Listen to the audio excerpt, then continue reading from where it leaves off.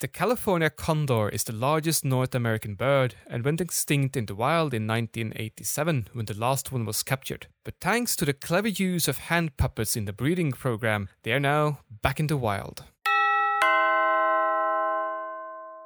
Welcome to 3/4 Focused? Maybe we are focused today. I'm Rasmus. And I'm Red. Is it my turn? And I'm Brett. No, it's supposed to be Jan. I know, what the fuck? Okay, I'm going after the monitors, like 1, 2, 3, 4. So this They're always in different orientation. That's not fair. And mayhem ensues, as per usual. Hey, Brett. Hello. Hello.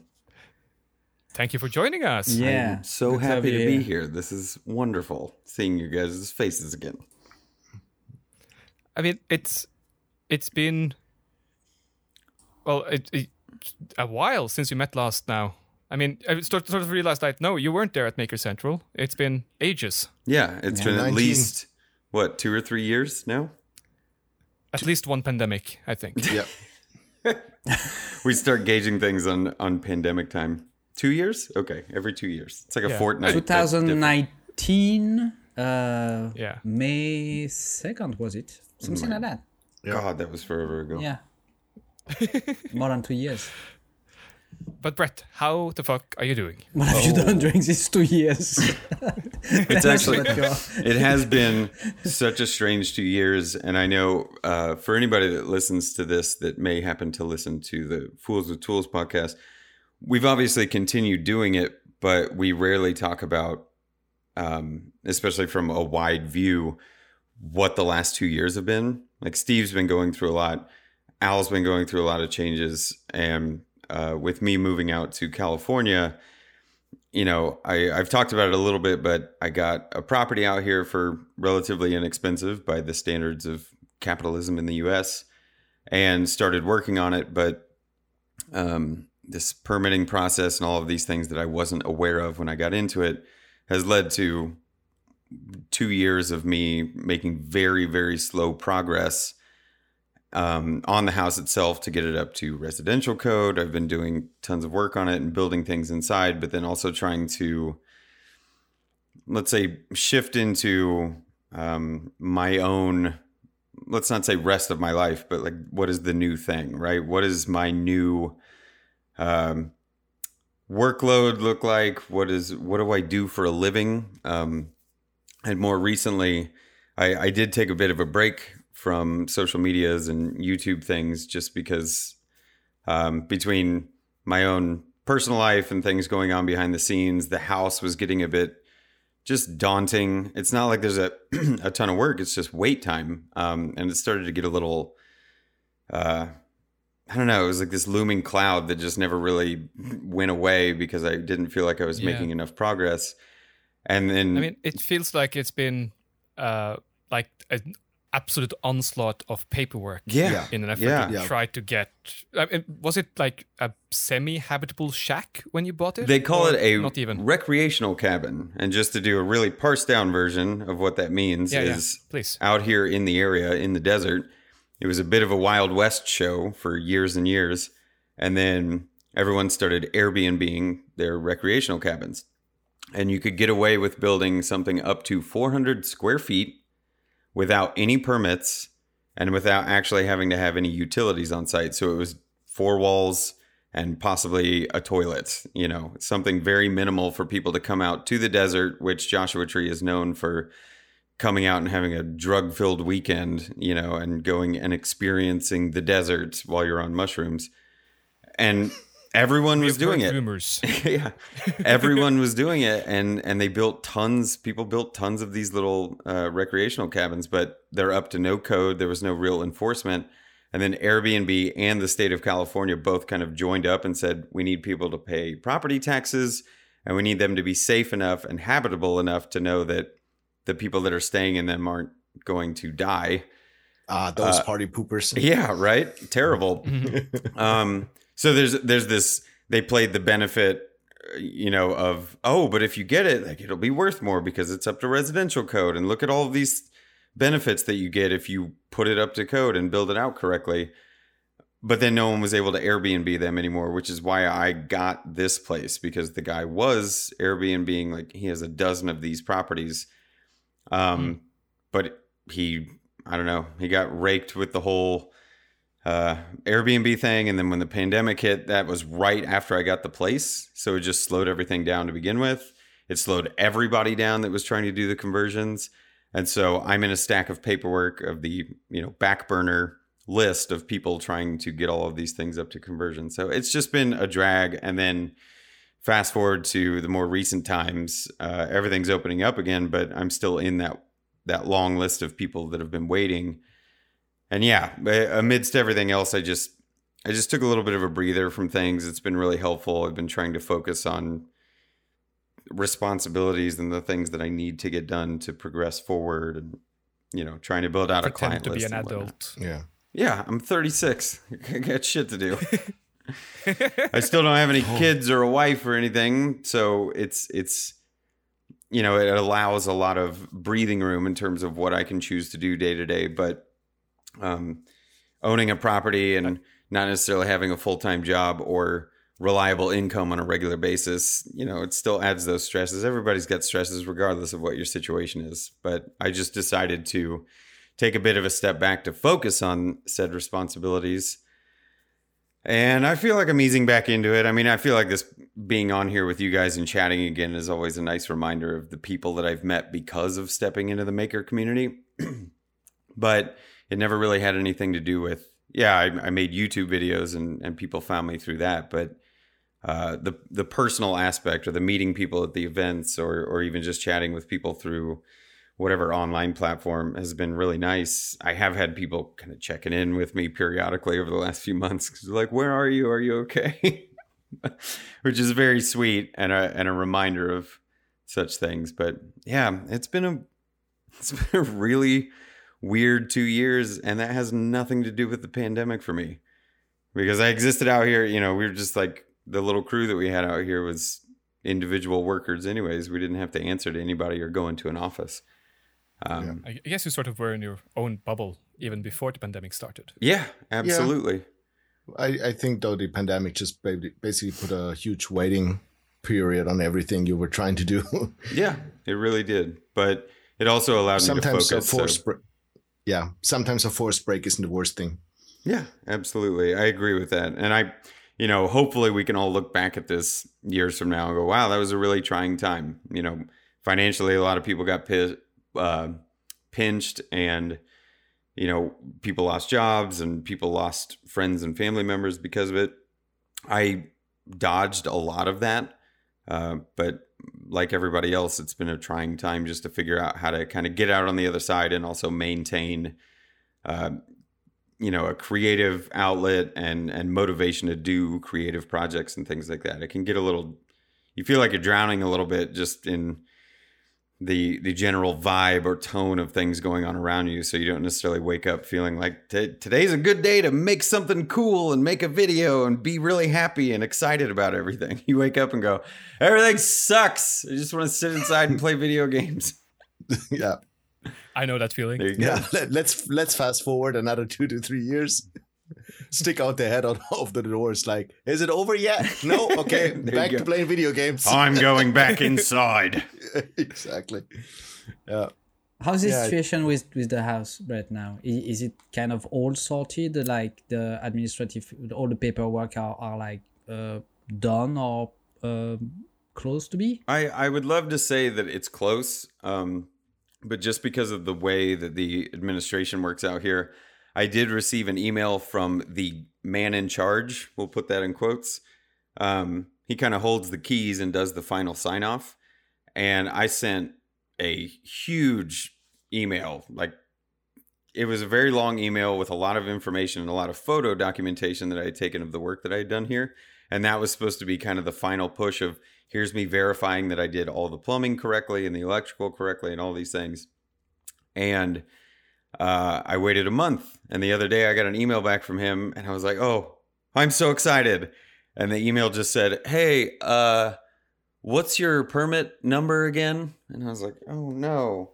So I sent that off, and he actually got back to me really quickly, and he goes, oh, it looks like my my guy came out there a couple months ago and looked. Why didn't it go forward? And then the guy that came out here that was the one. It's like, oh, the walls are closed in, so I can't. Exactly. I was like, I don't understand the order of operations here. You wanted me to be finished so you can sign off on the finished aspect of it, but you want the walls to still be open with no drywall? I don't understand how that works. And so the joke has become, I kind of made buddies with the guy in charge. And then because so many people started doing conversions and stuff during the pandemic, people moved out here and bought land and started building things. I made friends with the owner of the restaurant. And the owner of the restaurant said, you're good. You can come in and pay, and you don't have to pay. You can have free food. And then I came into the restaurant, and the waiter was like, you owe me $50. And I told him I'm friends with the guy, and then it all got mixed up. So I sent him a bunch more information the other day because I'm supposed to be in the final throes of it. It's a one piece of paper, and then I think a little bit of I have to pay for a cost or something, but it's one sheet of paper that just says you've done everything correctly and you are now considered a residential building.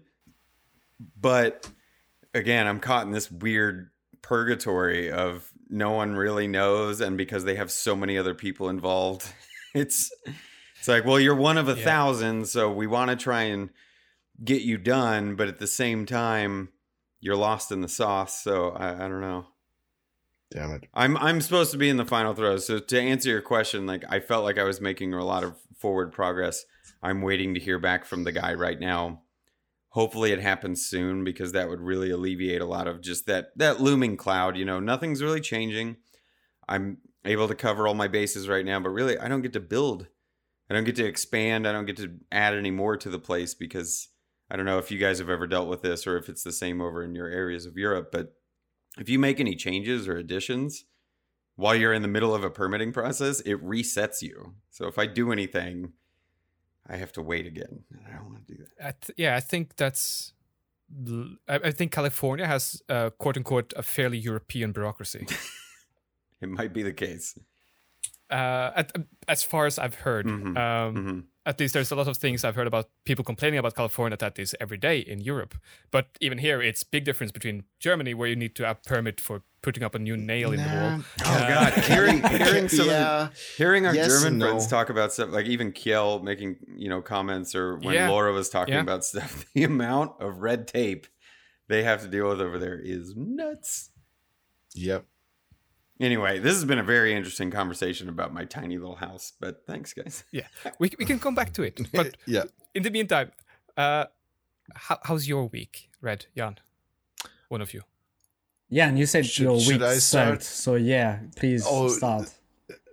That's not even the start of it. Like, I had a weird week, like building up till today, actually. So the weekend was actually really nice. We went to friends of us. Went to a Greek restaurant, which is close by, next to a river here. And the reason I'm mentioning that is because there was, we were sitting outside on the balcony, and there was, at the end of the evening, a duck coming up and probably being used to being fed by the guests of the restaurant on the terrace. Oh. And so it walked up without any fear. So it was cool, like petting the duck a little bit, which was just looking for food. And then one of the waiters came out and tried to like shush it away from the terrace. So actually Steph, my wife, just grabbed the duck and just carried it back. And she's like, oh my God, I held the duck. And it was not afraid at all. But the second my wife turned around, the duck would also turn around and just walk up the stairs again and go towards the restaurant. So, so it went inside the restaurant, where it's like Greek, full of people. There was a band playing and the side playing Greek music, and you had that duck walking around like between the tables. So I caught the duck again. That was the fun part. Where like everybody was looking weird. The children they were like going crazy because I was holding a duck. So I brought the duck out again, and I tried to do that like 2 more times. And there's also a fun picture of that, me holding the duck basically. And ducks are really fluffy and cuddly. And it wasn't afraid at all. It was a little bit complaining by carrying it out the second time because it really wanted food, but it gave up like after like 3 or 4 times. So that was nice. That was the weekend. That was going well so far. Then Monday evening, you need to take care now, or you'll turn into Disney princess or something. Yeah, Disney princess usually don't have to go duck hunting. Fair enough. Yeah. But yeah, so that was like kind of like the fun end of the week. Monday evening was the next event, which kind of like that set the whole thing spiraling a little bit out of control. I received a call from my brother telling me that a buddy of ours was found dead in his apartment. So that kind of like ruined my week at that point. Still don't really have any information about it other than it was like a medical emergency. So not sure what happened. I'm still waiting for more. Yeah, but I'm not going to bother his brother, who actually was the one who found him. So yeah, that kind of just put a huge damper on things, which actually was the reason I didn't sleep that night. And the next day, I just took the conscious decision of taking an unpaid day off, packing my stuff, going to the public pool, swimming.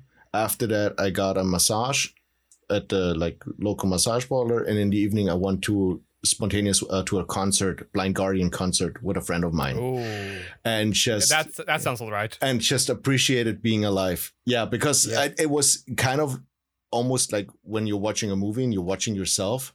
I was completely out of it, but at the same time, I know I couldn't sit at home. So I just made that decision of just like powering myself out to maybe get some sleep. Then after that, it's like, oh, what can I do to make myself feel better? Got the massage. And then after that, just like buddy hit me up and it's like, hey, you down for that concert? And I'm like, oh, hell yeah. And after that, I went back to work the next day, yesterday. And today, was basically almost a normal day at work, except that I got tickets for Rammstein next year in Berlin. I managed to get a couple of tickets, or like a few tickets, so my wife and I and friends are gonna go. Wait, next year. That's 2023, July. And they already sell tickets? Damn, that's early. Oh, and they were sold out within minutes. Yeah. So they had some extra dates, so we managed to get some tickets there. So I'm excited for that, but still it was kind of weird. And I got home and just like, met my wife. Well, I also had a doctor, or I forgot on Mondays I had a doctor appointment for just a checkup. And I'm thankfully perfectly healthy. Nice. I got the results today. That's good. Except a little bit of high blood pressure, but nothing too serious. And got home and then to the news that we all heard that the Queen has died. So that kind of put the icing on the cake of everything, of just being weird and completely strange. So that has been my week so far. Red, how about you? But what about me? I took a nap at some point. Oh, yeah, okay. And it was a good nap. I mean, I've read. Jan is telling us about all his troubles and tribulations from this week, and you're like, I had a nap. Yeah, but I think nothing really happened to me, thankfully.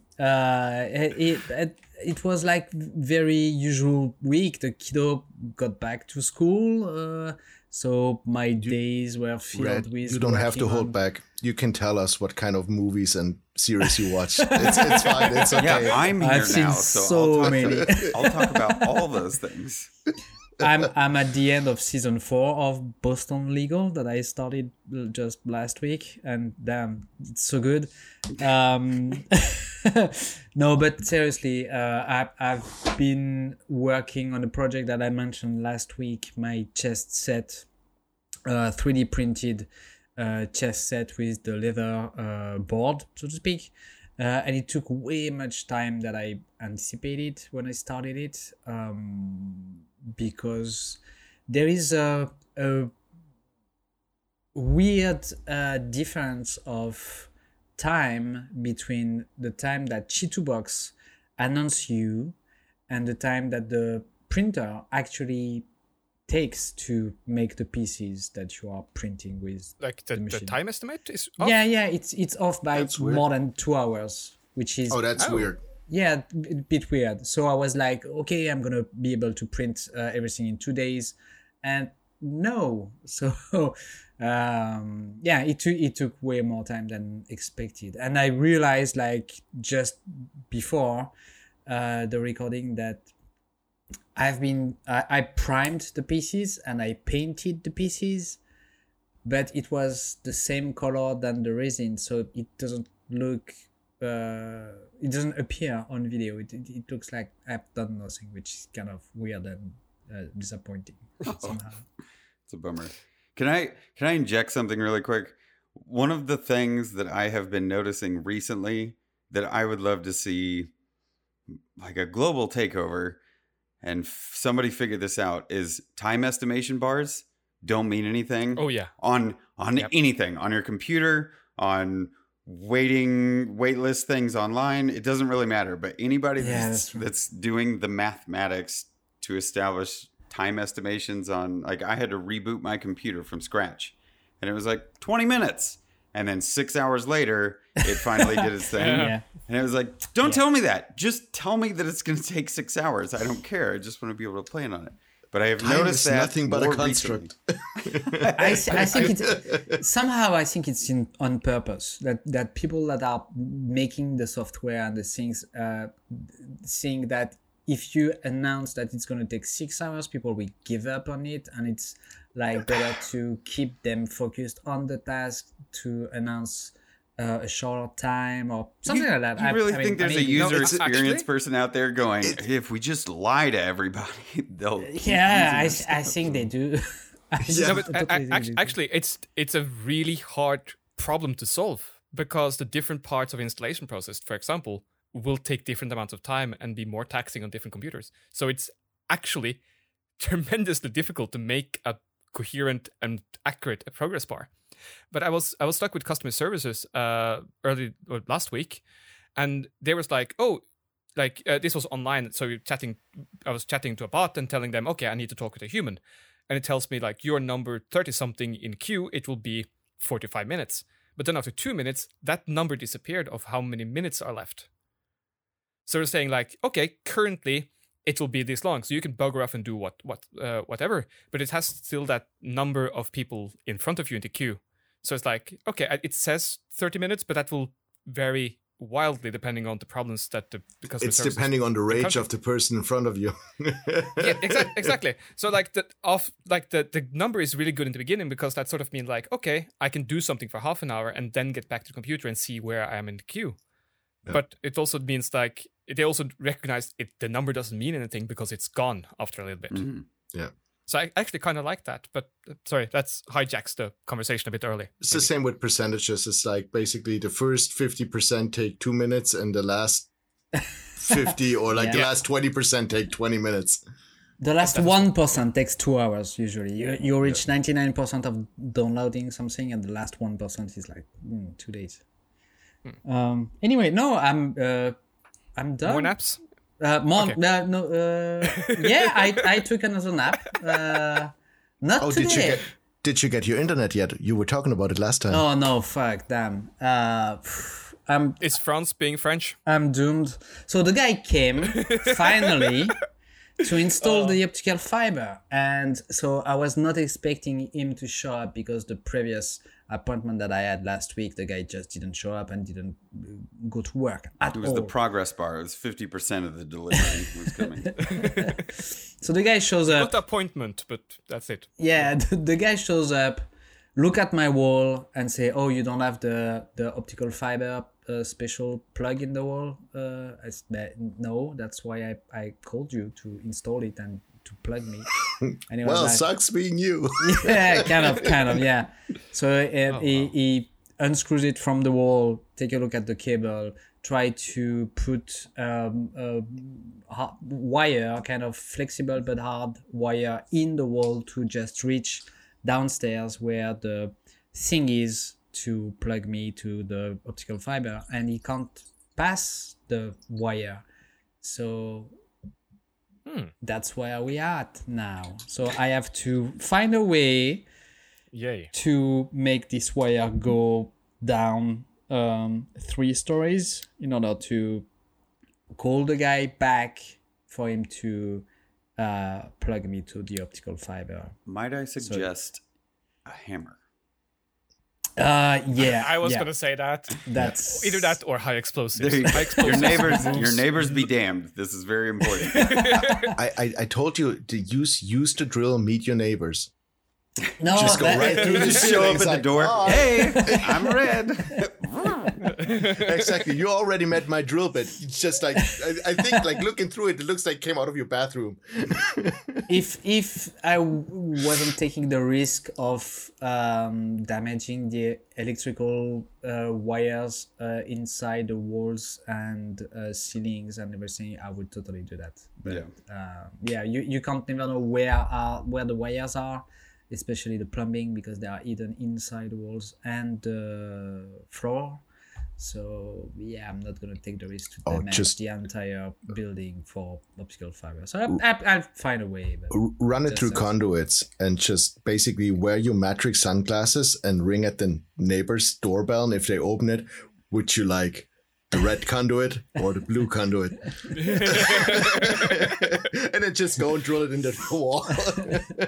I'll find a way, but yeah, it just delays the thing again, and it just this started back in February. So Yeah, there's I'm- always it- one more thing.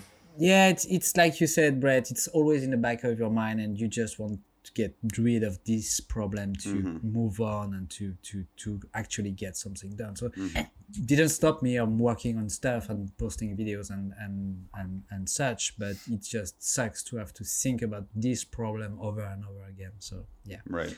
But other than that, my week was fine till I heard just prior to this recording that the Queen has passed. Yeah. The Queen of England, that is. Yeah, the Elizabeth. only Queen, the real Queen. Hey, we have a queen too. Oh, you have? Of course we do. Oh, I thought you Oh, had a king. I'll have you know, the Norwegian royal family is older than the British one. But I thought it was actually a king in Norway. But Yeah, we do. Of course, but you also have a queen. you have both. But which one is the ruler of the country? It's a king. It's a king. So you have a king. So shut up. No, but Fine, it's weird never mind. because there's no real reason for me to actually like the Queen of England. I'm not a royalist or anything like that. I'm super pro democracy and in all its glory and such. But she's always been there. I've always known her since I was born.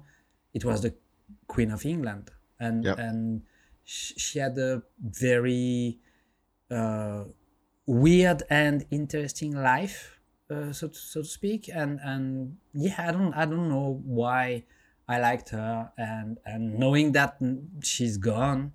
And it's like still fresh. It was like 1 hour ago. It's super weird, and it will probably take us, me personally, and my wife also, because she told me weeks ago that the day the Queen will die, she will probably cry because she likes her as well, for the exact same reason. I think, as me, like no on sort of reason. a point of why you might like the Queen, I think, if I recall this correctly, I think she threatened to run away from home during the World War II to serve in the army or serve. That's probably yeah. I remember that. I'm not sure if she threatened or if She was she Wasn't she ended up she a doing it or nurse? how that story was. Yeah. She went not frontline, but she was doing Yeah. work in uniform during the World War II. And she took so much shit from everyone. Was she throughout her 13 life, and, when the war ended or when it started? I think she became queen in 53. I know Yeah. that. yeah. We're not British. This is not a British history podcast. Yeah. We can move on. Yeah. Anyway, Yes, she was awesome. Yeah, she was awesome. It sucks. I'm really sad tonight. And my It's comments. another is piece of to- history gone. Yeah, exactly. That's it. That's something that again goes away in the long list of the shitty stuff that we had to deal with in the past years. So yeah. What about you, Raz? How was your week? Well, I just got back home from a funeral, so this is full circle of topics so far. Okay. No, I can start off like I did a blacksmithing course again, first after the summer this weekend. Again, keeping up the streak with having females attending all of the classes so far this year, which I think is really cool. And one of them actually happens. The one lady that attended, she accidentally ended up being the blacksmithing teacher at the school in Norway, a bit further south. Okay. But she didn't know much, so she got the course with me, sponsored from the school, which, like, she was grinning ear to ear when she told me how she tricked the school into giving it to her, and how she'll probably come back to have a couple more classes. Nice. But yeah, like running out to customers, getting measurements out, planning new jobs, and then today my granddad's funeral, which I want to say was really, really nice. I had a good cry during the service, which was really nice. There was him and all of his kids are musicians and play the fiddle. So during the ceremony, they were playing a lot, they were singing a lot, which was really emotional. And then all of a lot of his former students and current students showed up, and all colleagues showed up with their fiddles, and there were 20-something people, I think, playing as they carried the casket out. And then when we had a small gathering afterwards, we were 80 people or something, like eating cake and reminiscing and telling jokes and stories and all of that. There were more fiddle playing, there was dancing, there was just fantastic. And I want to, just because it's really hilarious, but like, this is my step-grandfather, and he was born and grew up on the opposite side of opposite side of the fjord of my grandfather, out west in the fjords. Which is really convenient for my mom, because she already had like one bunad from that era, national costume, so she didn't have to get a new one when she married again. But he was my step grandfather. He was national championship in beer brewing a couple of years in a row, and like he was amazing in a lot of different ways. But one of the first times I met him, it was at the beer tasting here in Oslo, and we have this tradition in Norway of it is called a bear chicken. Mm-hmm. So it's basically a small bowl with ornaments and usually a rhyme or something on the outside that you fill with beer and you pass it around and everyone drinks from it. It's a good old tradition from the Viking Age. And some of these bowls, they will have more or less rude things written on them. Okay. And my grandfather, he picked up one that he recognized, and he said, and I'm translating now, what this was on this bowl, and he said that I say about my bowl as a girl says about her pussy, more in it. Damn, that's okay. Yeah. Well, and okay. I think that speaks enough, combined with all the music and the dancing. I think that tells enough of a story about what kind of man he was, and he was brilliant in many ways. Yeah, I love how Brad and I don't even comment.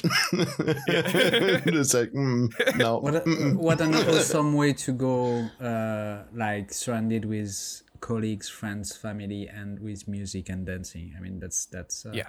We talked about this last time, and it was like kind of a heavy topic, but good thing this week is so much lighter. Yeah.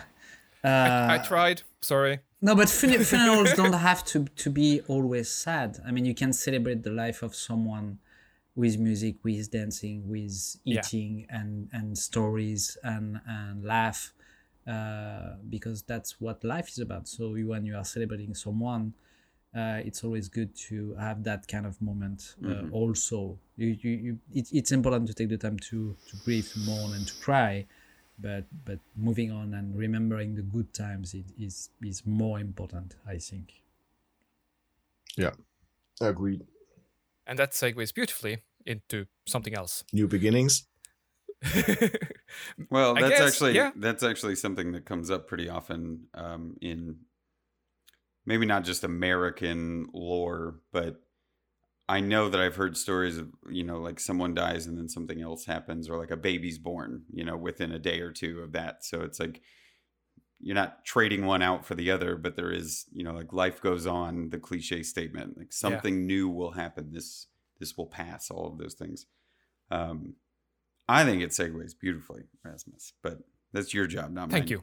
Thank you. You hear that, Red, Jan? Yeah. It Okay. segues beautifully this Yeah. time. Okay, I've Brad, heard that we should before. Brad, we should have briefed you better. That's something you don't do with Rasmus. Like you opening up a whole can of worms there. It's like nah.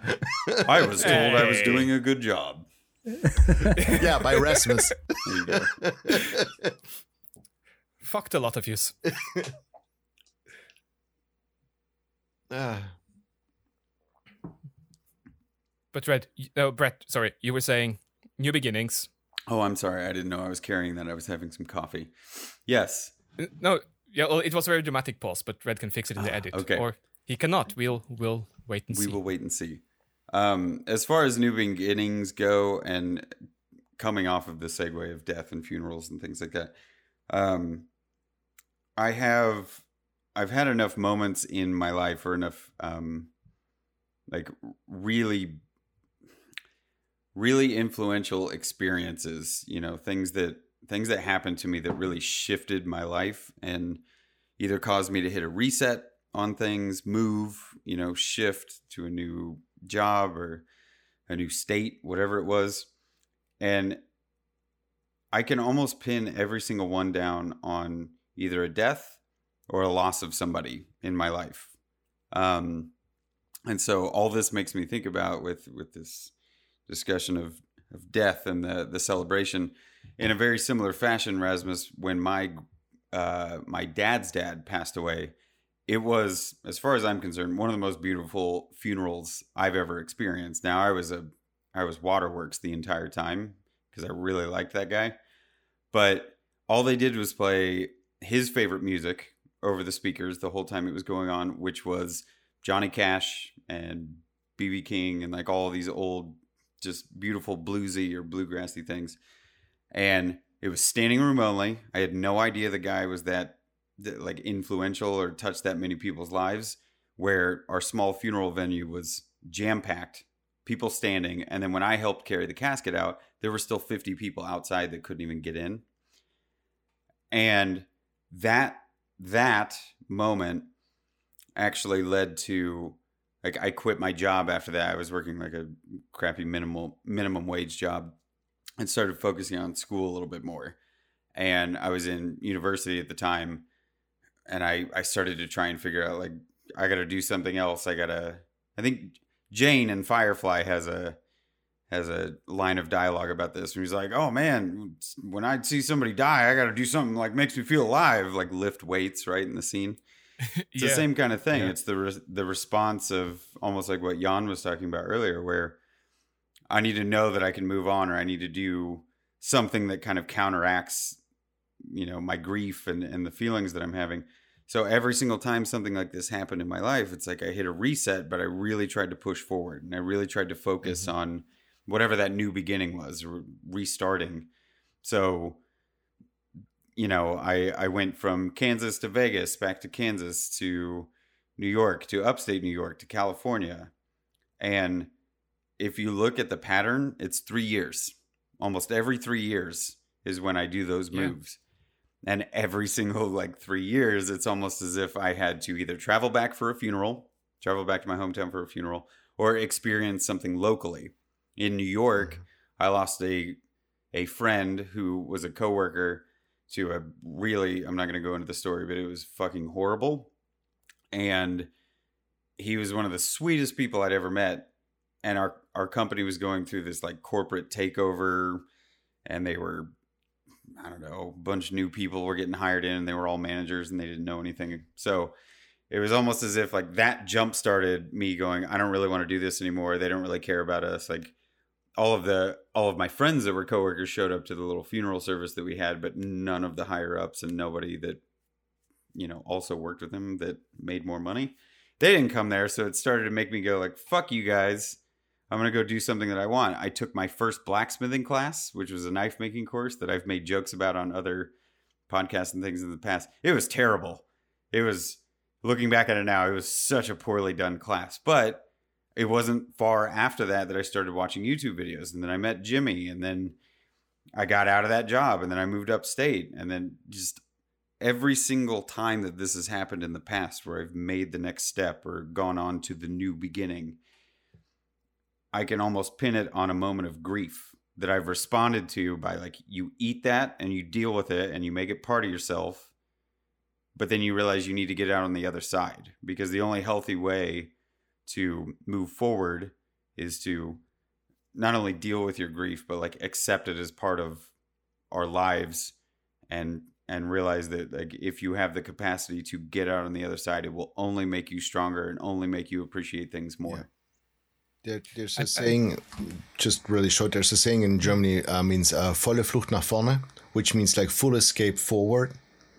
Ooh. So basically it's not counting it's basically as an escape, but just like going forward, like leaving something behind. I think that's pretty matching for that case. That reminds me, there's super nerdy. There's an achievement in World of Warcraft Wrath of Lich King, at the Lich King, where it says like, we are not retreating, we're advancing in an alternate direction. Yeah. Which I also really like. But that wasn't really my point. What I want to ask was like, does this moment of grief, is that sort of also a moment where you realize you have lost your way, or just that you just realize that you want to do something else to some extent? Like, is it lost of way or refocusing? I'm not sure how to phrase that better, but maybe you get my drift. Yeah. Well, I'd love to hear the other guys' opinions on this too, but I'll jumpstart. Yeah, please. I think, well, the downtimes have different effects for different people, right? Like everybody's wired different enough to handle either grief or moments of change, kind of forced change upon you. Everyone's got a different response system, but mine seems to be that, you know, I talk about this 3-year pattern that's happened. It's because the first year in whatever the new beginning is that I've started, it's like I'm learning and everything is new and everything is exciting and everything is fun. And then the second year, it's almost like I hit whatever the groove is, and I start to find my way and I start to feel better about things. And then the third year is the analysis. Is this what I want to continue doing down this path? And it takes... That makes sense. It's almost... That pattern I keep talking about is just... I have to know within that third year, it's as if I've had to have all of the experiences before, and then something will tell me. I'm looking for that answer to know if that's the thing going forward. Do I continue this path? Does there need to be a reset button? And then I kind of read the moments of grief, either that I've experienced or I am currently experiencing within those moments, right? So if I'm really not enjoying it after the third year, and every day I'm waking up being upset or feeling down about things, then clearly it's like I've learned, you know, I got to experience the new thing, then I learned it, and now that I've gotten to this comfort level, I don't think this is what I want to do anymore.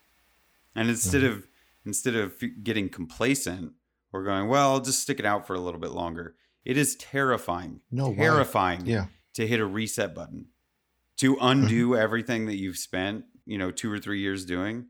And this goes back to what I was saying earlier. Yes, I have a lack of responsibilities. I don't really like saying that because it seems condescending, but I've made choices that I don't have a lot of tie downs in my life.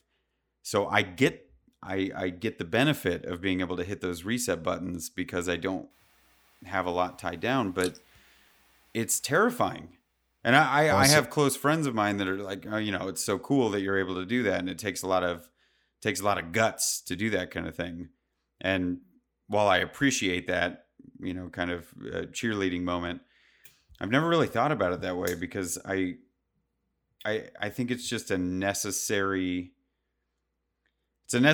part of my life. But I think socially, at least here in America, I've seen so many people that either become complacent or are too scared to hit the reset button. So they spend 15 years doing the same thing, hating their life, and being upset all the time. Yeah. And just like, it's such a burden that they carry with them all day, every day for such a long period of time that by the time they're able to even make a decision elseways, it's like too far gone. And you've lost all those experiences, those opportunities. And now you have to hit a reset button later in life where maybe you have a little bit of financial stability, but maybe you've just like taken on more burdens and more responsibility. Yeah. And so I know I kind of like veered away from your original question, Rasmus, but the idea of dealing with moments of grief or getting down about myself, like my response has always gone one of two ways. It's like, can I change that? Okay, what needs to be changed? And then accept the responsibility for, I have to leave all this behind. I'm moving to a new state. I'm driving 3,000 miles to do all my stuff. That's part of the grief, is like the getting out the other side and accepting that you are in control of your decision making. And because you're leaving the job or the company or whatever, no one else gets to tell you any different. I'm doing this for me. Brett, in the danger of going full nerdy, but it's basically, you can treat it like being in a roguelike.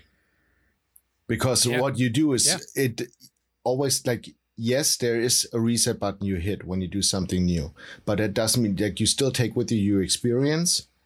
And if you're lucky, like your friends are still going to be there and still going to be the same. Mm-hmm. Just you doing something completely different and moving to another city or country doesn't really change.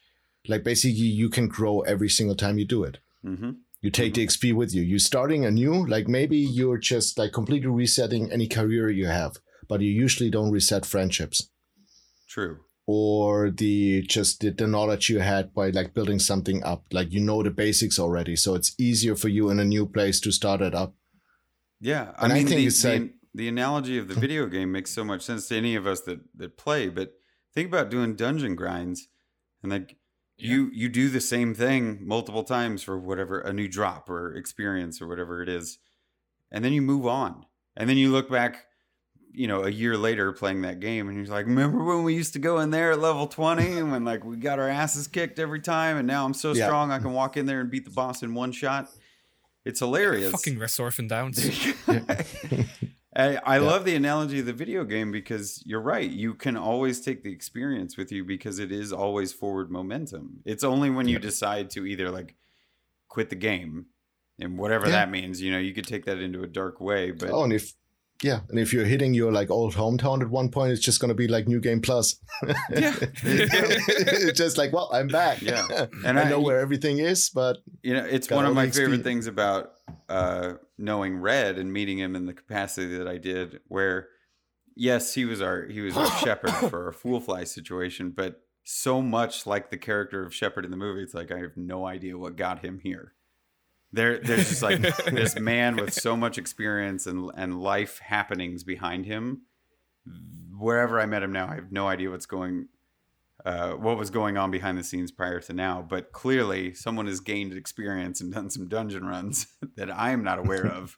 But Red, it's one of my favorite things about you, and we have had personal talks about moments of your life that were grief-stricken and very down points of your life, and how you've gotten out of that, right? And you have this beautiful child and this wonderful wife and amazing things going on for you. But everybody that I talk to, regardless of their personal life situation, is dealing with down moments of grief, hitting the reset. So many people did it during the pandemic, where it's like, I don't know, I lost my job. Now what do I do? Or the person that's like, I hate my job and this reminded me of it. Now I'm going on to the next thing.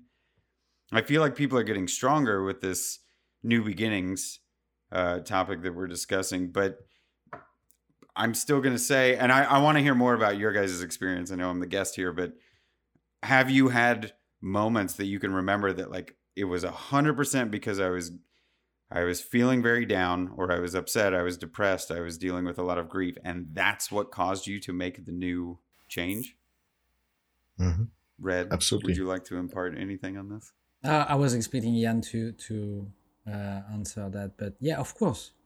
Jan was in California for a while. Yeah, Jan was.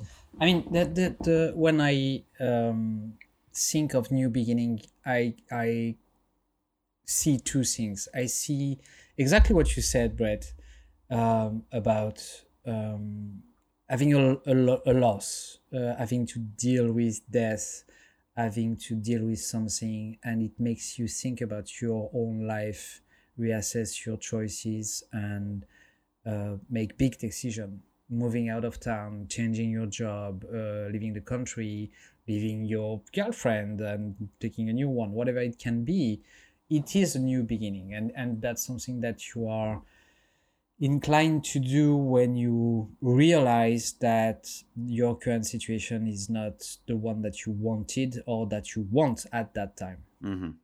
There is also the decision that you have to make, because the situation goes to a certain point and it's unbearable to keep on going on that path. In my life, I had to do choices, big choices, and start over 4 or 5 times. So it's always been for me new beginnings. It's always been my choice. It's most of the time, if I remember correctly, it was not like someone has died, so I'm changing direction because it's a wake up call or something close to it. It was always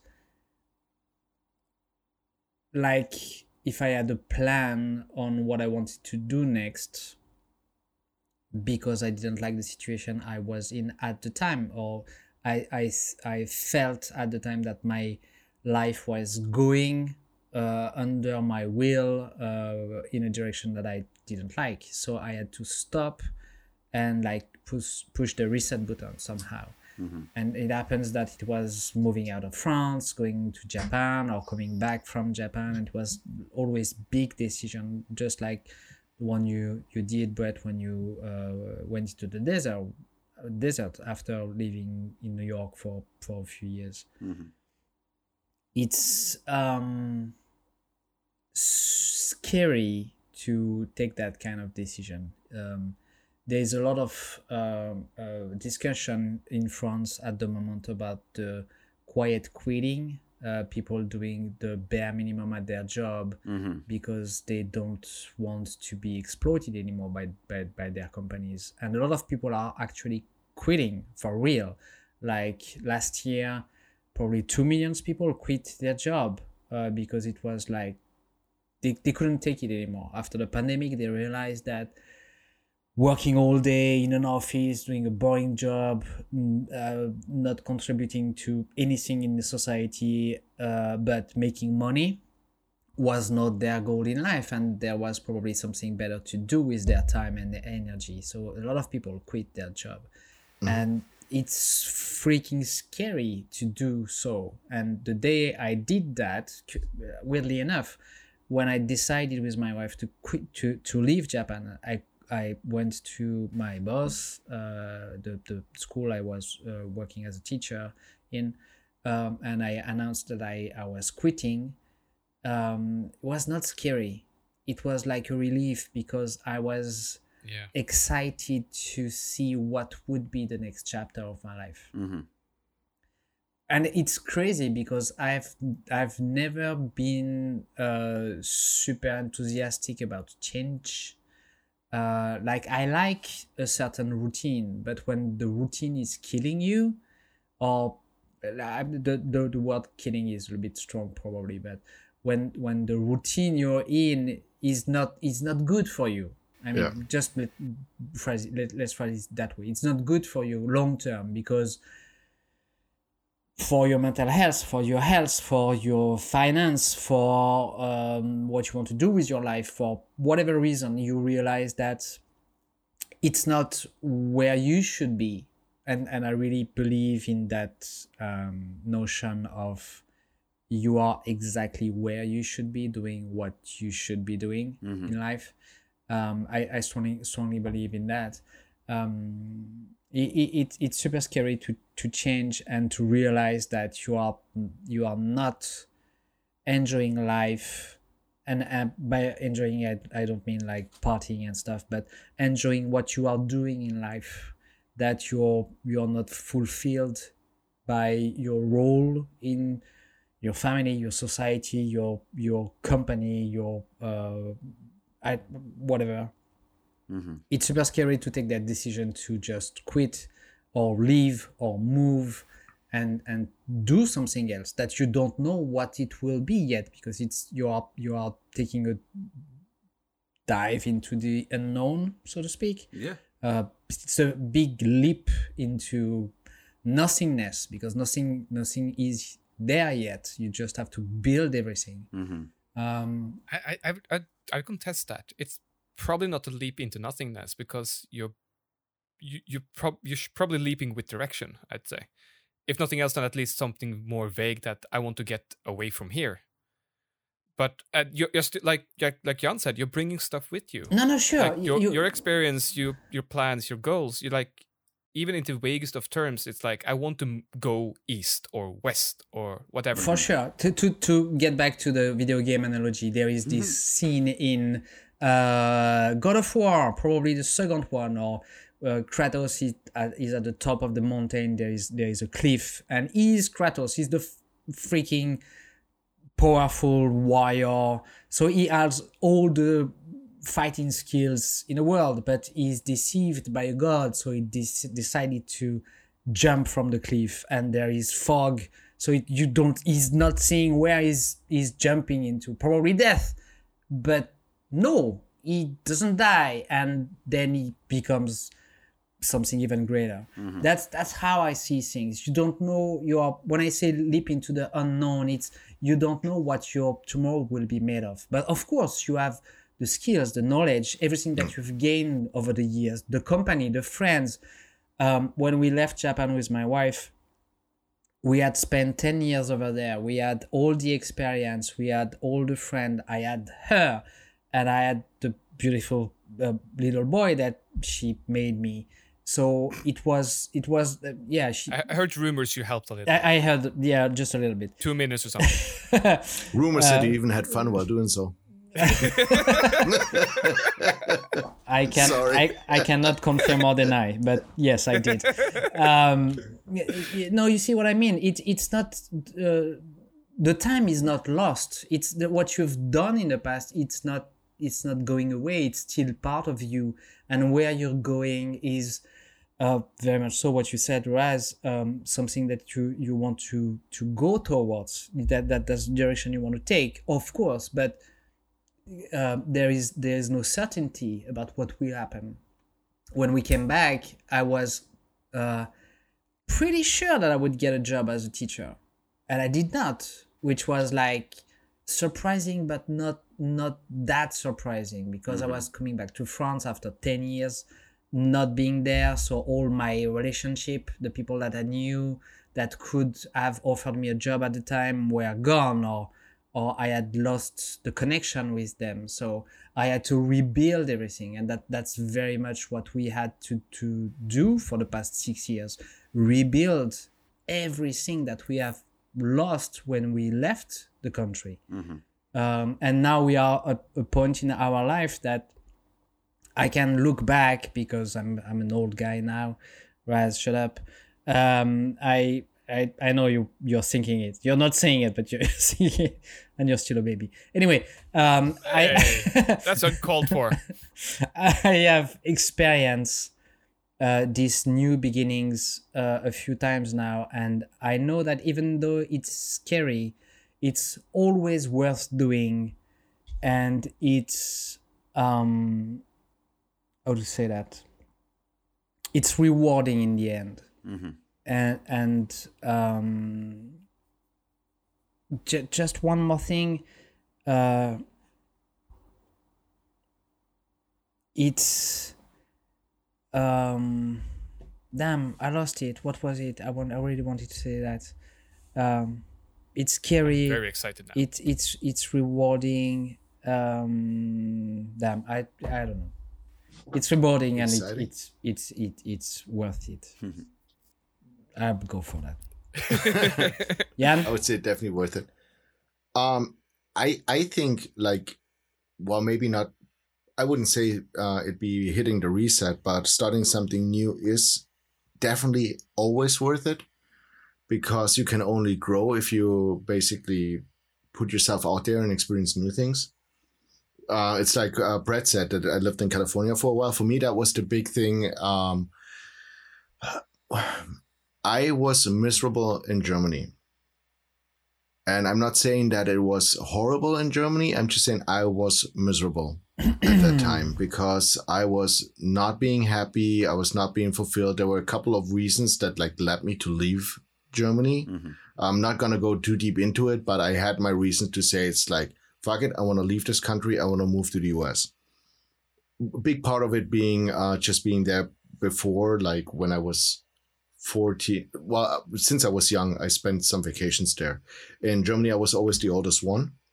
Like I had a younger brother, but my mom was the oldest one out of 4 siblings. And over in the US, my dad has 9 brothers and sisters. And he was like right in the middle. So I have cousins that were 6, 7, 8, 10 years older than I was, and also some that were a lot younger than I was. So being over there was for me always like big family, everyone together, palm trees, beaches. That was like my dream picture. That Sounds horrible. Yeah, and it was absolutely like, Yeah, when's the winter? Winter was about 16 degrees Celsius and a little bit of rain for like 2 weeks out of the Yeah, year. Nope. But you could also go into the mountains and go snowboarding and then go down mountain biking in the mountains and then go surfing in the evenings. So I would count that as a plus. No, but just going down to it, as basically, I after finished my apprenticeship, I moved over to the US and I moved to Connecticut. So I spent a year over in Connecticut working for the company. And like Brett said, it's like the cycle of every 3 years. It only took me 1 year to decide there's no way in hell I'm going to stay in Connecticut. So I walked into my boss's office and I was like, yeah, either I'm going to move somewhere else or I'm going back to Germany because I'm not staying here. And so they offered me the position in California. And that was basically when I reached that goal of moving over there. And then I traveled all of North America for about 4.5 years. I have not been to Hawaii and I have not been to Florida. I have been to every other state, like at least twice. I've heard it's safer to not go to Florida. I don't know. Never couldn't tell. Never been there.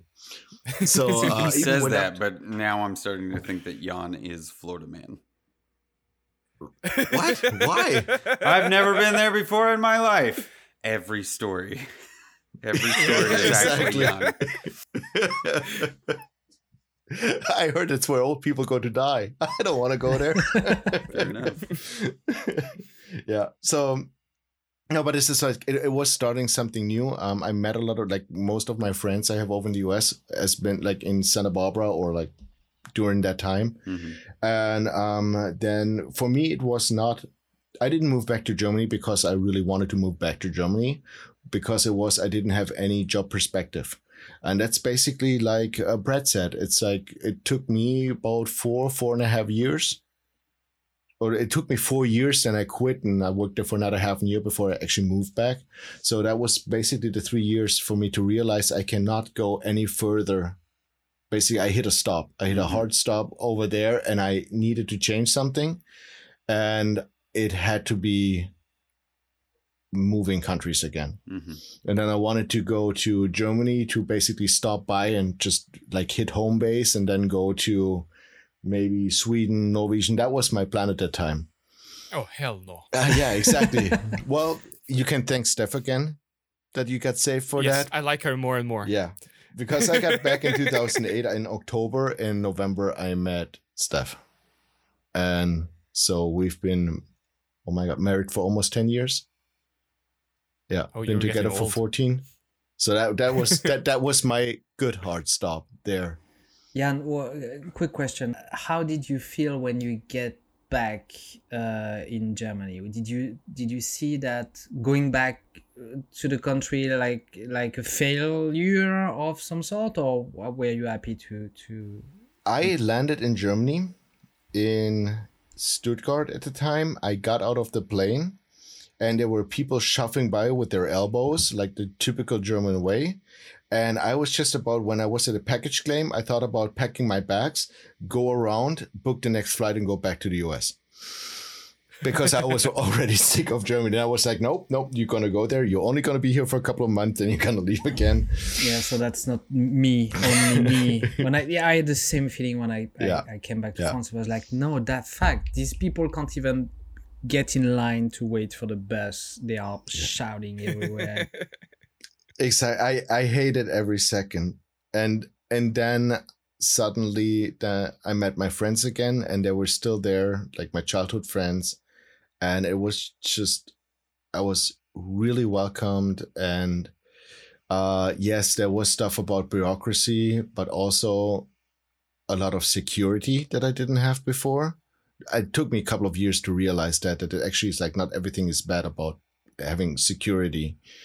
So I thoroughly, like, over the years, I started to enjoy it. Mm-hmm. Things changed for me like a lot. Like meeting Stephanie was for me like one of the greatest things that could have happened to me, because she thoroughly like challenged. Excuse me. And to her.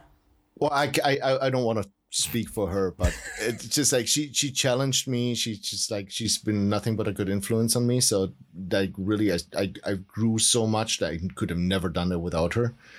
And we also love to experience stuff together and just like basically reset or do new things. Mm-hmm. So when I met her, she just changed jobs. After that, I changed jobs. Then she like went back to school, and so we've kind of been supporting each other like over all this time. So this is something that growth like that really shows as, I wouldn't say measurable, but like if you look back, you realize it, to the point where we bought a house, got married, bought a house together, like things I would have never thought when I moved back to Germany. Mm-hmm. I was just like, oh, hell no. Yeah, I just came out of a relationship and I saw myself like, oh, no, I'm not going to have a relationship ever again. Like, I'm done. So, yeah. No, but it is that. But that happened out of a reset, and we had a lot of firsts since then, just like when it comes to traveling and experience new stuff. But it's getting out of your comfort zone. So I wouldn't say it's like a reset after that, but it's just constantly trying to experience new stuff is what I think is important when it comes to that. I feel like I see Rasmus from afar doing these dances and having these little event meetups and stuff. That's so new and so foreign to me in terms of just like the way you talk about it, and you've discussed it on here as well as just the stuff you show online, but kind of seems like you just show up. And I know there's probably a recurring group of people that deal with this, but it seems like a new experience every single time you do it. But you're always the one that like, I'm going to this thing. I'm going to go to this thing. I'm going to this event. I'm going to go to Steve's place after making sense. Like, you have either a lack of fear, or it's just because you're 16 years old that you just like full bore into everything that you do. And it's fantastic. Raz, before you answer, exactly. I don't want that. No. That's a really good point that Brett has come up with, because I see Raz as very, very enthusiastic for new adventure, new experiences, lack of fear, as you said, because he's always willing to travel, meet new people, and most of the people that I know don't want to travel because it's boring, it's expensive, they get exhausted by the travel. They don't want to meet new people because they have to get out of their comfort zone and take the risk to open themselves to new people. So that's a once good you point. live in Oslo, Norway, like expensive is really not like a term anymore. No, but I admire that. I really admire that in Euros, because it's the fearless feeling of I want to see the world and people and have as many experiences that I can have. Maybe, as Brett said, it's because of your youth, or maybe because you are not settled yet in life with a wife and kids and such. But I kind of envy you that, because I had this when I was younger and I kind of lost it along the way because of probably my security of having a house, a wife, a kid, and having to be present for them. But how?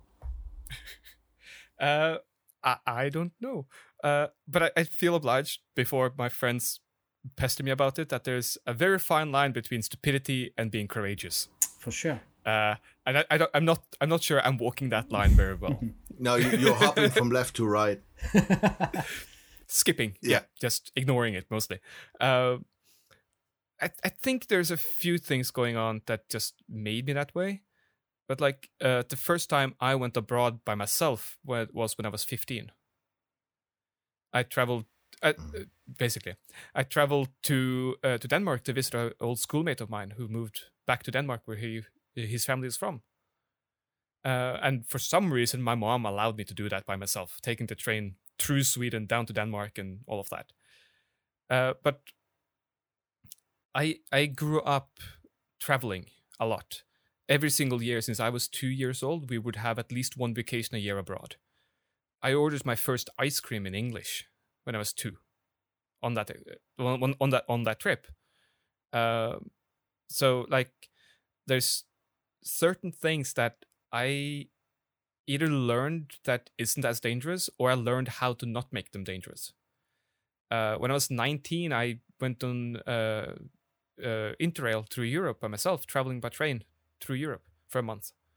And it was more like, I want to do something different. Let me do this thing. The same was with going to Japan to study as an exchange student for a year. It's like, well, I'm absolutely fed up with school in Norway. Let me do something completely different. A lot of people I heard about went to the US. Let me do something absolutely different from that, which ended up being Japan.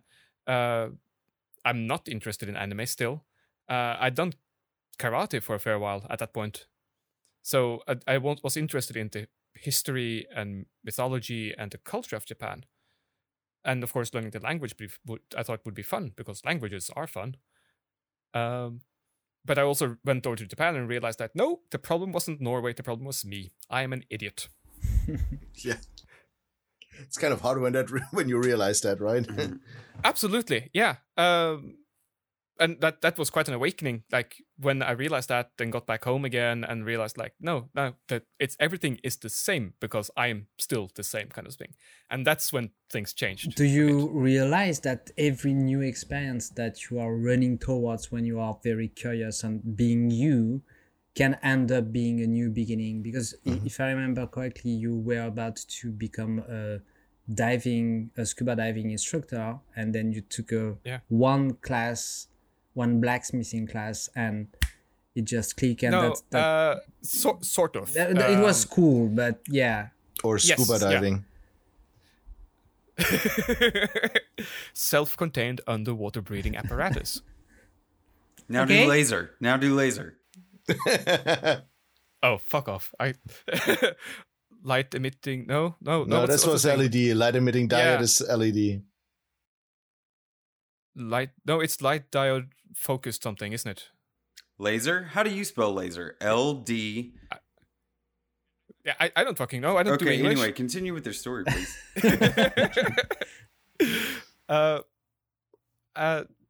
To sort of rewind a little bit, I guess I'm just wired that way, where new experiences is something that I always want to do and I always move towards it.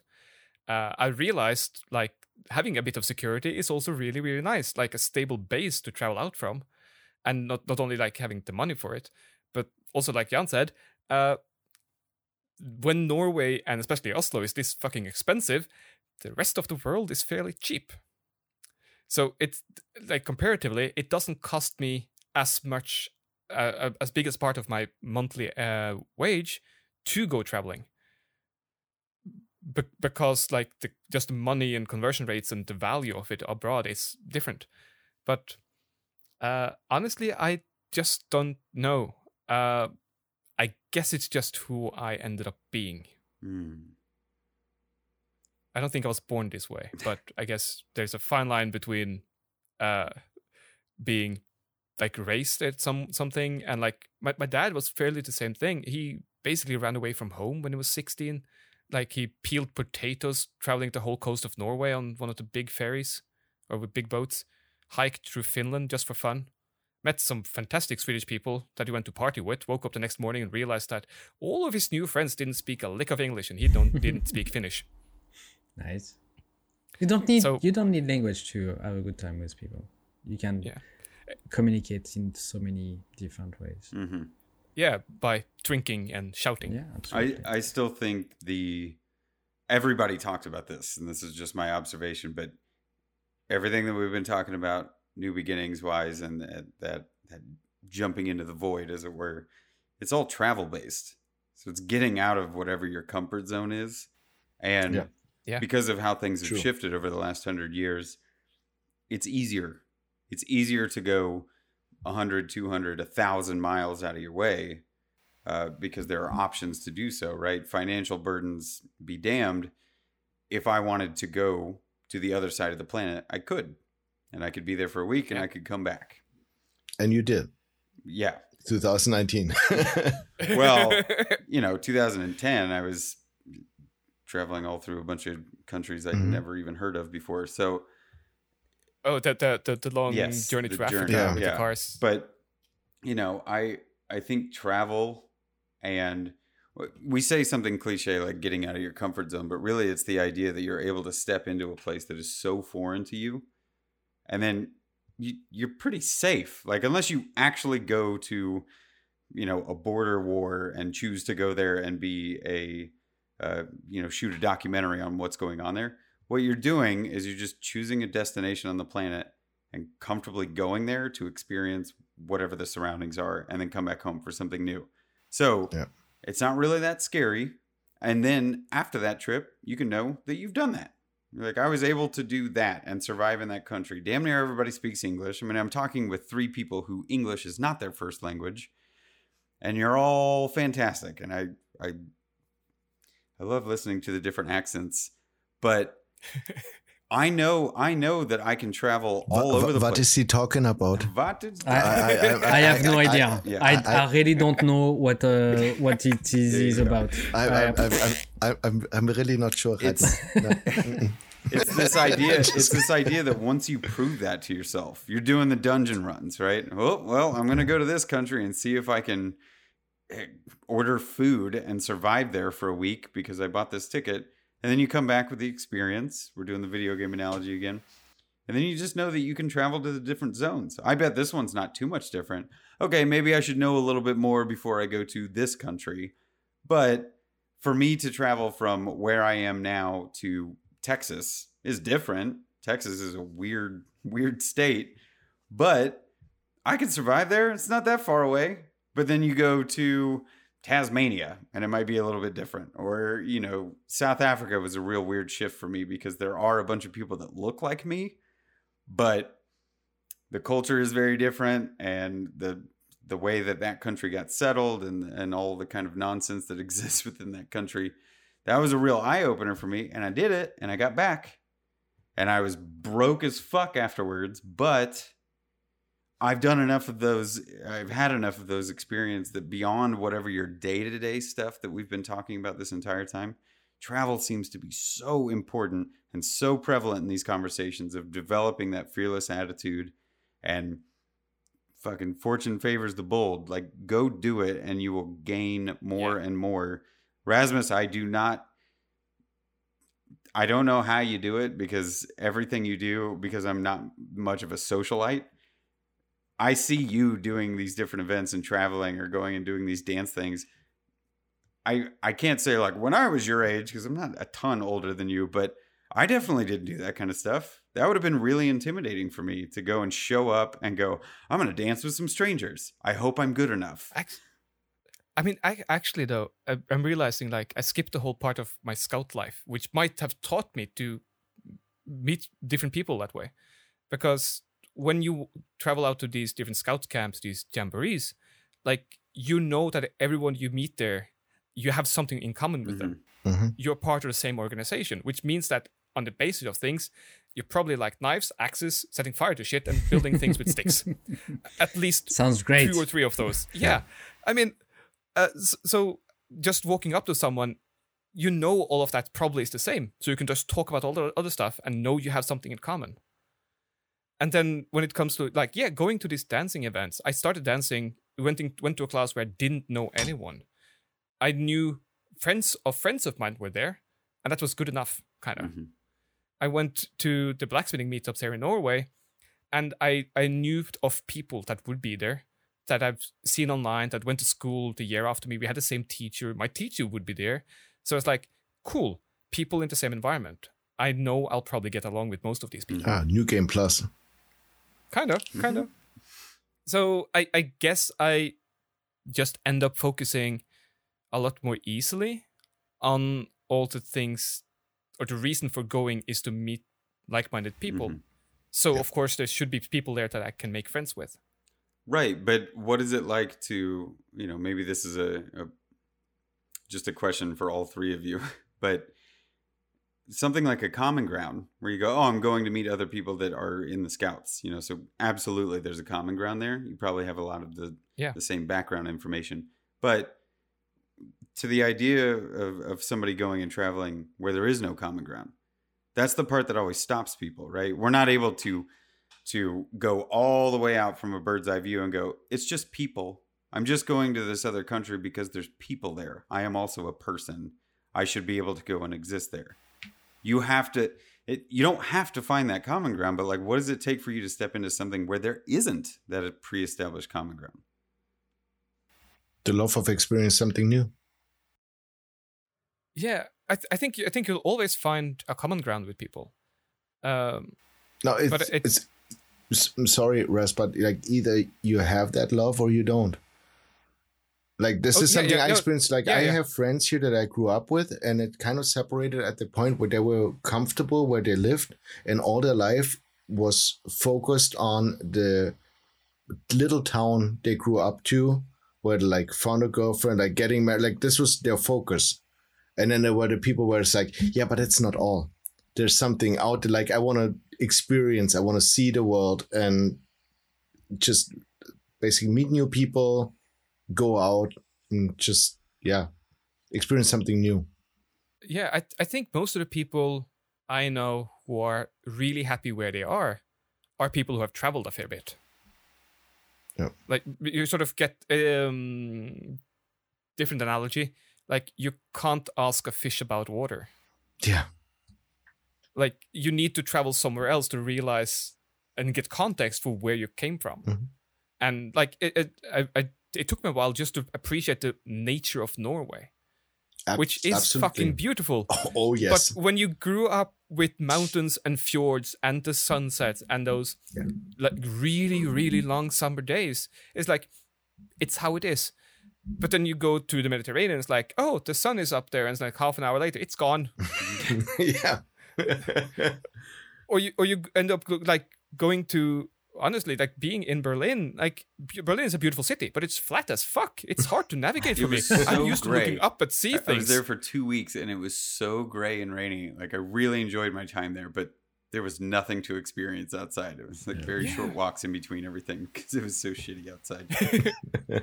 Yeah, and I mean, I don't mean to talk badly about Berlin because it is a fantastic town, but it's just a contrast of like, I love Oslo because it's so green, because I can live in the middle of the city, walk for 15 minutes through a park, not see another person, and be at work. Mm-hmm.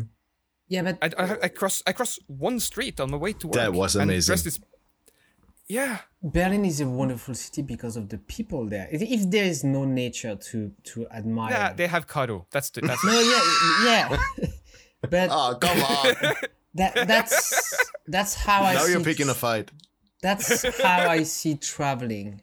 Like if I go to the States to see the Grand Canyon or to see Las Vegas or to see whatever, I'm going to see one thing to enjoy the view, to experience how the place is.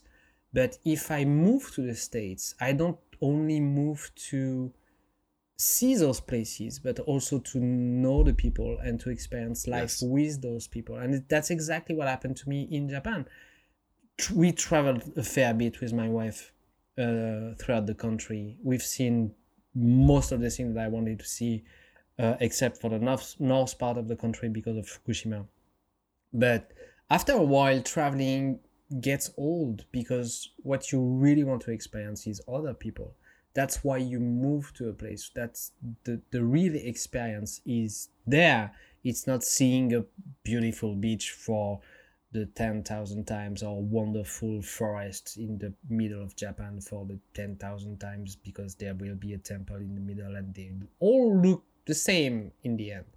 You go there to meet people, to know what it's like to be them in their place, and maybe just experience, share a little bit of your experience as who you are. And Brett, you've said that Raz is kind of fearless, and it kind of intimidates you to meet new people. But I've seen you crossing half the world to meet new people in Maker Central. I've seen you giving classes, blacksmithing classes, to people that you absolutely didn't know beforehand, and you did great all those times. So A lot's changed in the last couple of years.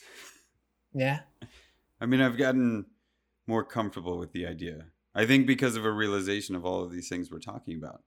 Like, I started to realize how important it was for me to embrace these new experiences, right? And I'll be the first one to admit that I got a little bogged down a few times trying to, focus on this small town aspect, almost like what Jan's talking about, where it didn't matter where I lived, but I was trying to like make the small thing happen.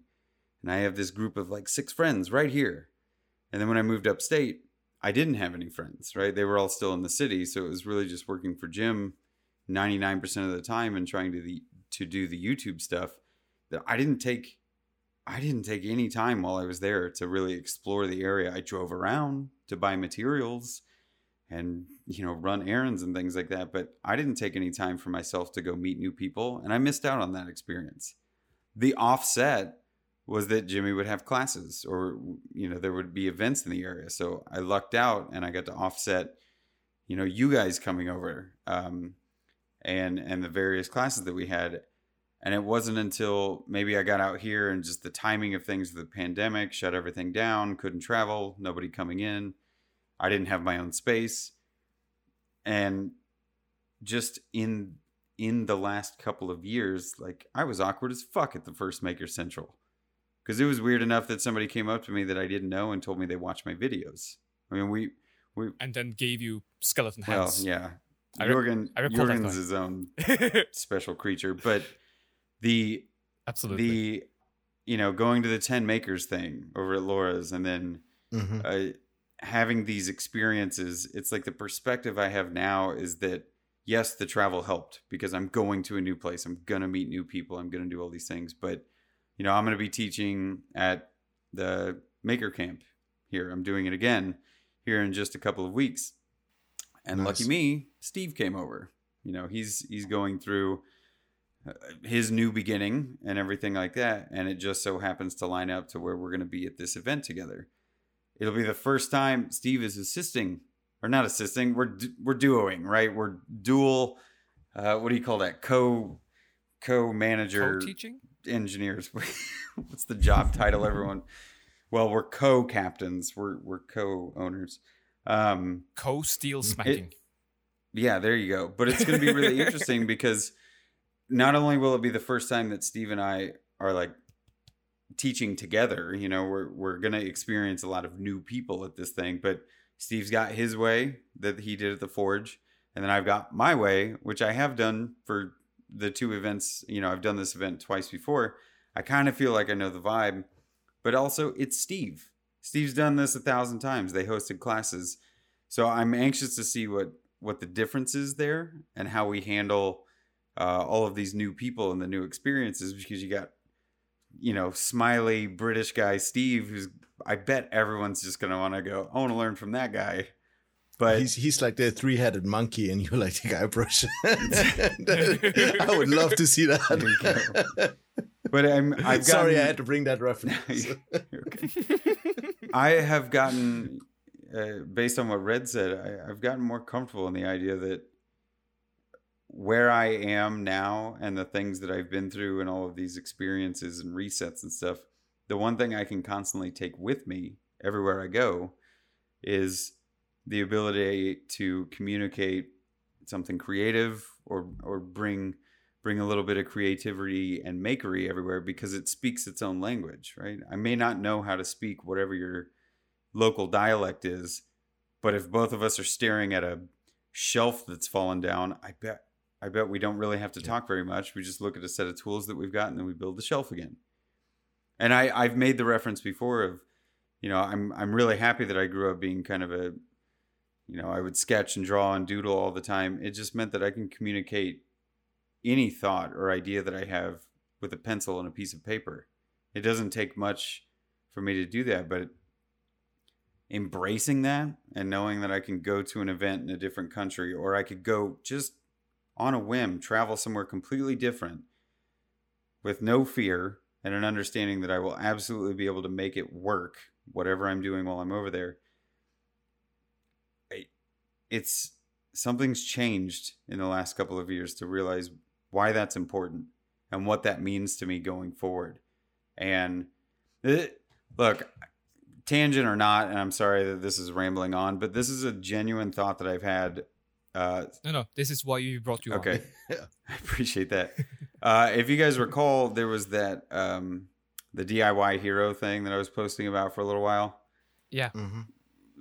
Far be it from me to realize that was a total fucking scam afterwards. Like, there was a winner, but there's a lot going on with that company that was not super great. But it kind of sparked this idea of like, well, what would I do? What would I do if I got that like money injection? Yeah, that like might help me with some things around the house, but what would I actually do? And I started to take this like wider angle view of what the YouTube meant and what the social media meant and what success would mean, either financially or social media wise. And like, I want to help people. I want to bring something to the table. I want to be able to give something back, because I know how meaningful that's been for me in my life, where even if it is short-lived, somebody can come in and add so much value to that experience, whatever you gain from it, whatever that dungeon run that you go on together. So what if I got that and was able to say, this month I'm going to take $1,000 and I'm going to go find somebody that needs help building their shed. I heard of so many people during the pandemic that were like, we started this process and then we got totally, just like completely derailed, right? They can't afford materials. Material costs ran up. Permitting offices are closed. They can't make any movement with things. What does it mean to have somebody show up for a weekend with $1,000 in their hand and go, we're going to spend this money and we're going to do work, because it's what I have to offer, is like a little bit of cash, but my hands and the knowledge that I bring to the table. And since that thing kind of failed, I've been thinking about that more and more. That like, yes, my ability to be a bit nomadic and travel places and stuff. What I'm looking at now travel wise and like what I want to do, yeah, this maker camp thing, I get to show up and then hopefully educate some people. And I was talking to my buddy about it. I'm not showing up there to just regurgitate the same things that I've done in the past. Every single time I show up to a place to teach, even if it's an event of just like, we just want to have blacksmithing available and let people swing hammers. No. I get that. But what I would love is if 50 people interact with me to learn what I did, 10 of them started blacksmithing after that. Or they got comfortable in it. Somebody bought an anvil. I think last year I did a class with somebody who'd never done it before, and then they bought one of the cheap anvils from somebody. And it was like that. I hopefully helped create that new path for them, or like open that door for them. So this fearless nature, this idea that you can show up and have new beginnings, I'm looking at it as more selfless nowadays. Can I create new beginnings? Can I help people start down that new beginning path? Because I know how helpful that's been for me in the past. Having that safety net or having people open up those opportunities for me is just as important for doing it and creating it yourself. So I want to see if I can continue doing that going forward and adding value to people's lives, opening doors, creating new opportunities or new beginnings for people. It's like it's a completely new perspective I have on things, but it's only happened over the last couple of years. It's quite the good tone to end at, unless there's some last final No, thoughts. sounds like something to focus on. Oh, he's doing it again. Always. Sorry. So, Brett, do you want to start with a focus? I can.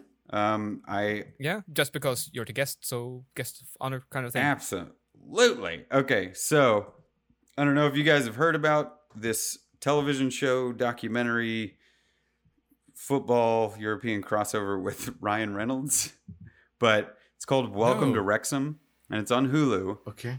But there is if anybody knows the pyramid structure of how English soccer works or English football, there's this big pyramid structure of how the teams are tiered out and who gets money and who are the big teams that get paid a lot and all these different leagues, right?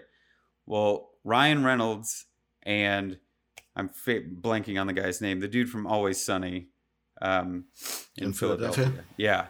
So they purchased Wrexham football team, who was a very low team on that big pyramid or whatever, very low level team, because it has all this beautiful history, and they talk about it a little bit in the episodes, but they're actually filming the thing documentary style, and it's beautiful, and there's like heart-wrenching moments already, and there's this sense of them wanting to help this town out, right? It's an investment for them. There's probably business aspects that are behind the scenes that we all will never know about. But it is a beautiful story. And Ryan Reynolds and the guy from Always Sunny are like lifting this town and this team, because it's not just about the football. This town is part of it. And they want to elevate this team and maybe take them through the ranks and get them bigger. And it's current. They just started last year, and there was just a game the other day on Saturdays. I think they play or something like that. So you can watch the story being developed of what this all means, why they got into it. And then you can actually watch the football games, because that's the team that's currently happening. This is not so far in the past. It's like almost live documentary that's going on, maybe just a couple of months in between. Cool. That's really fast. I mean, I'm not a big sports guy, especially not Neither am football, I. But that's fascinating. I like that concept. Yeah, it is. As far as I can tell, it's a very new concept. But if you think about it, just like top level, if you think about it, what they did was go, yes, it's investment, and it's going to cost money to do this thing, to purchase a team like that. But how many multi-million or billionaires, you hear about people owning Champion League level, and they're like oil barons and things like that, or massive celebrities. What if you had $10 million because you were a semi-successful star, and you just went, I think this could be cool, and maybe we help this town out and like give them some hometown pride again and help elevate their team? It is genuinely everything they're setting up to do with this team, regardless of how it works out. The concept behind it is beautiful. And it feels nice. Like Ryan Reynolds and the guy from Always Sunny are like creating a new beginning for this team, even though it's one of the oldest Welsh teams that exists. Yeah. It's beautiful. Go check it out. It's called Welcome to Wrexham. Whether or not you can watch it, just maybe follow the story. There's a ton of articles coming out about it and stuff, because people are just jumping on the bandwagon. So it's good. We'll definitely do. Yeah. That deserves a look-see. I'd like to go next on Fear of Red Stealing Mine. Yes, I see your look. Although it's a bit tentative, because both Rings of Power and House of the Dragon are starting really promising, but a lot of things can happen. Yeah, no, a lot of shaking heads. I'll watch Game of Thrones, Power, but Rings of Power can disappear. No, Rings of Power got nothing to do with the Silmarillion, nothing to do with Lord of the Rings, but it is an interesting story they're working at. And I need to consciously tell myself to watch it. This is fan fiction. It is not Tolkien. It is set in Middle Earth by accident, almost. Okay. No. If you come at it with that attitude, I think you can enjoy it. But there's only been 2 episodes so far, and it is starting promising. But I'm it is not Tolkien. That's sort of all I can say about Only it. seen one, so I will keep my mouth shut for the moment. Yeah. And of course, the problem with Rings of Power is that they didn't buy the rights to the Silmarillion.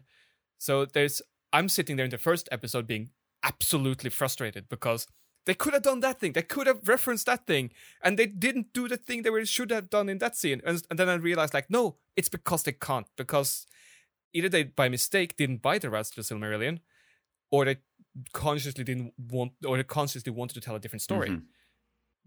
Either way, they are giving the right hints to what is happening in the Silmarillion. They don't show in Goliath and Morgoth destroying the trees, but they do tell that story and say it happened. Mhm. You don't have the kinslaying, but you do tell the story of elves being at war. And they take this whole entirety of the First Age and compress it down into one scene and then an aftermath of people underwater. So they do sort of tell you that this is in the world of Middle-earth, but it's not Tolkien. And my one annoyance with it is the writing of the dialogue.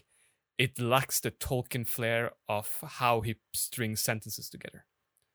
But I think still it can be a really good story.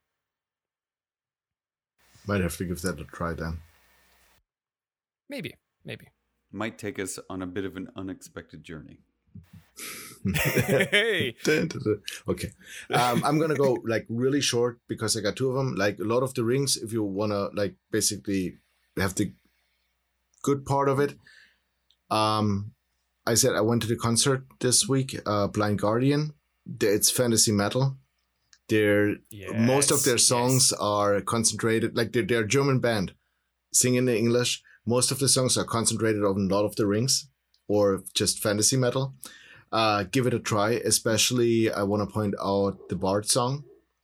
And if you get one of the live concerts, you can see basically a stadium with like 40,000 people singing the chorus, like just singing the song for the band.